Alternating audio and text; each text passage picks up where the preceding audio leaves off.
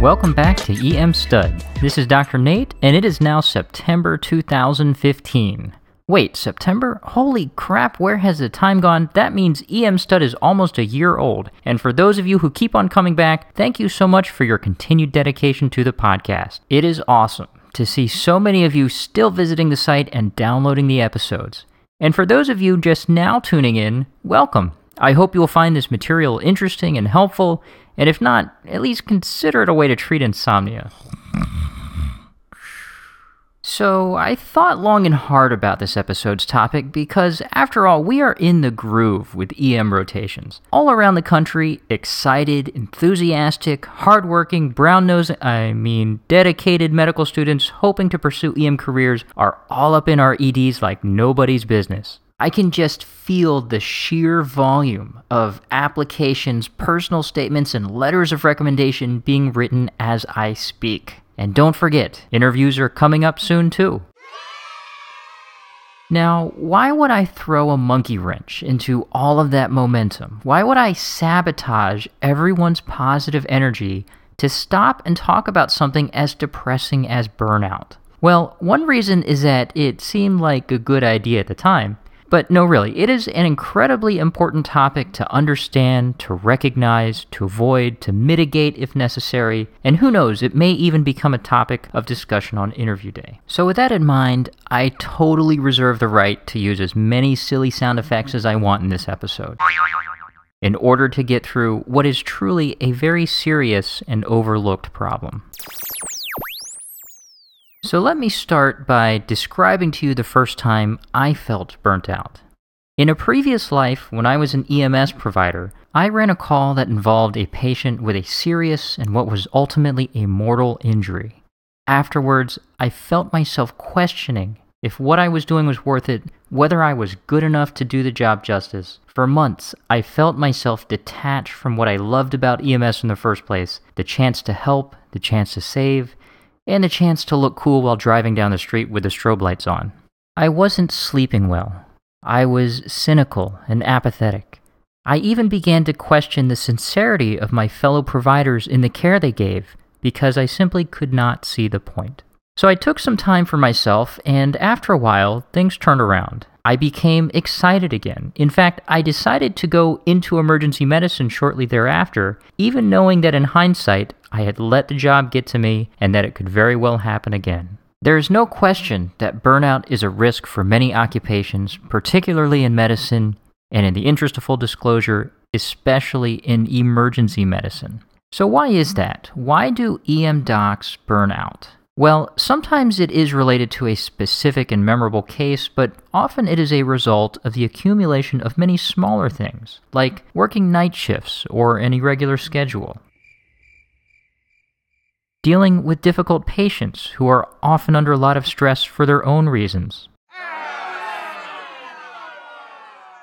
Spending way too much time charting on a computer.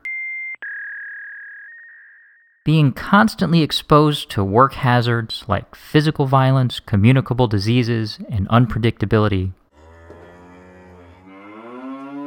Or frequently having to make difficult decisions with the ever-present risk of malpractice weighing on our minds.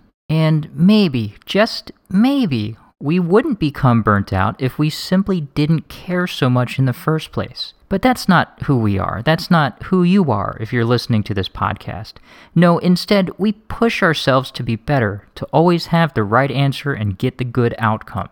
We hold ourselves to the highest standards, and when we fall short, it hurts. Well, exactly how much does it hurt? In 2012, a study was published looking at the burnout rate of U.S. physicians compared to the general population. The investigators used a validated burnout measurement tool called the Maslach Burnout Inventory, or MBI. The MBI assesses 3 domains. First, emotional exhaustion, or the loss of enthusiasm for work. Second, depersonalization, or the development of cynicism. And third, low personal accomplishment, or loss of the sense that you're doing well at what you're, doing. So this assessment tool, the MBI, was given to physicians along with non-physician population controls for comparison, and in total, almost 7,300 physicians completed the survey.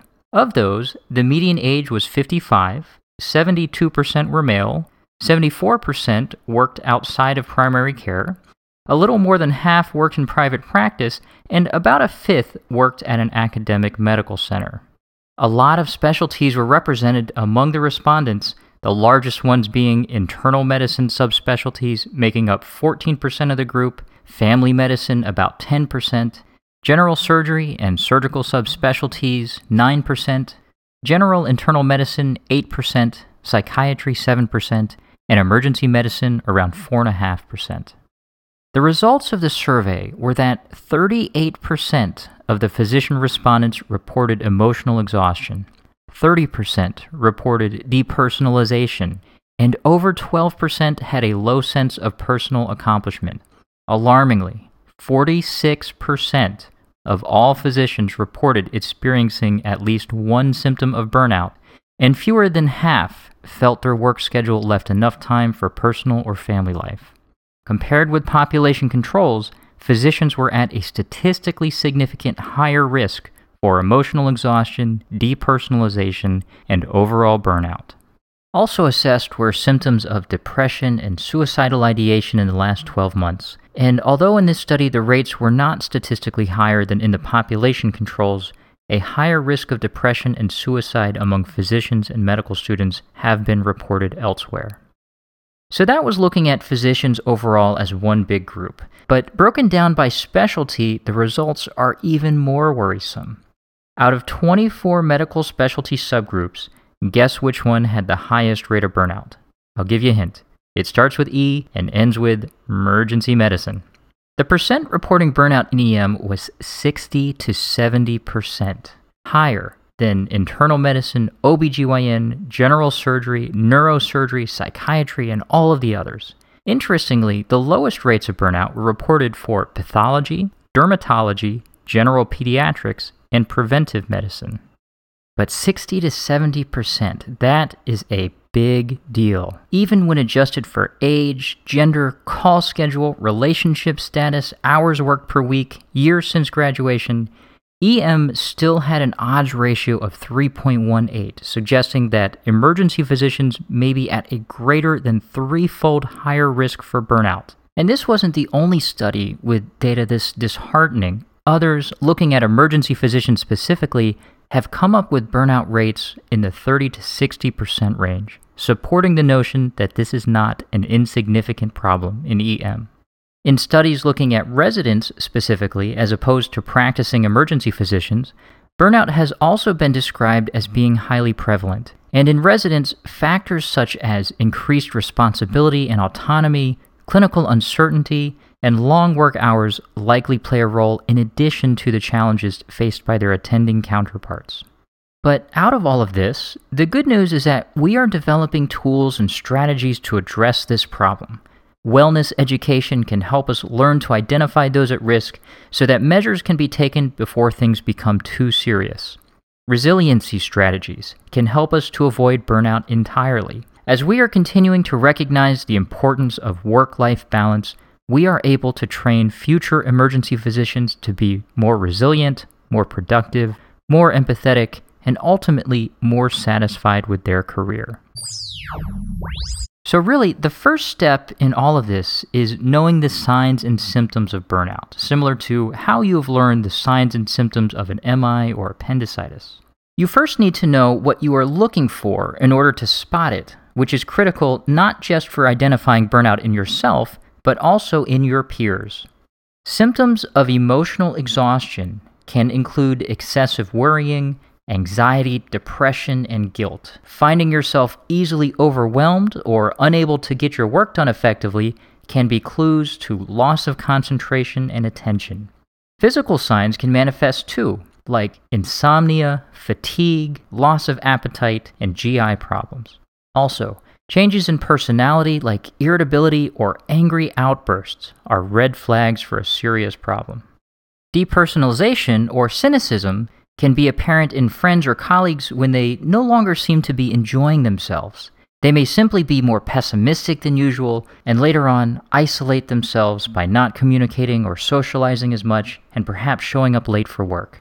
Now, I don't necessarily believe that anyone's going to love every single minute of his or her job, but when you find yourself or someone else not enjoying any of it at all, there could be some serious burnout setting in. Finally, if burnout progresses to feelings of apathy and hopelessness, to the point of depression, drug or alcohol abuse, marital problems, or suicidal ideation, professional help is necessary. Now, I'm no expert in work-life balance or wellness education, but there are a number of burnout prevention or resiliency strategies that make a lot of sense to me. First and foremost, I believe it is critical to have a strong support system. This may include friends and family at home, a mentor where you work, or simply a colleague who keeps an eye out for you while you do the same. Having someone you can trust and talk to is a necessity in our line of work, and fostering these relationships is worth the time investment. Next, stay healthy. I remember as a resident, the only food source I could reliably find in the hospital that I was willing to consume was Chick-fil-A. There was nothing quite like a greasy, fried chicken sandwich in the middle of a long call night. But looking back, that probably was not the best option, despite how tasty and immediately gratifying it was. Instead, eating healthy, and remembering to eat, by the way, is important to maintain your energy and concentration. Exercise is also important. Not only does staying in shape help you keep up with the physical demands of your job, it is also a great way to reduce stress. Sleep is also crucial. Ask any resident, and I bet sleep is at or near the top of their wish list. But in EM, healthy sleep can be tricky given our shift work, so try to stick to a regular sleep schedule as much as you can, and if you work nights and need to sleep during the day, try blackout curtains or other ways to minimize light and noise to improve the quality of your sleep. And it's also best to avoid caffeine, alcohol, and heavy meals right before going to bed. Finally, having a hobby or some other outside interest is key to staying balanced. I used to specifically ask students on residency interviews about their hobbies because I knew that the ones who had avid interests outside of medicine were likely able to handle the stresses of residency. As a friend of mine once told me, it doesn't matter if you read books, play golf, or spend hours at a time with a Rubik's Cube, so long as you have a healthy distraction to mentally refresh and recharge yourself. So to wrap up, burnout is a real issue in emergency medicine, but all it takes is some awareness, some resiliency strategies, and maintenance of a work-life balance to keep it in check. For more on burnout and references to the studies I referred to in this episode, visit our website at www.emstud.com. If you have any tips of your own for avoiding burnout, feel free to post in the comment section on our website, Facebook, Google+, or Tumblr pages, or send me a tweet at emstudpodcast. That's it for now. Keep plugging away at those EM rotations and applications, and I'll catch you later on EM Stud.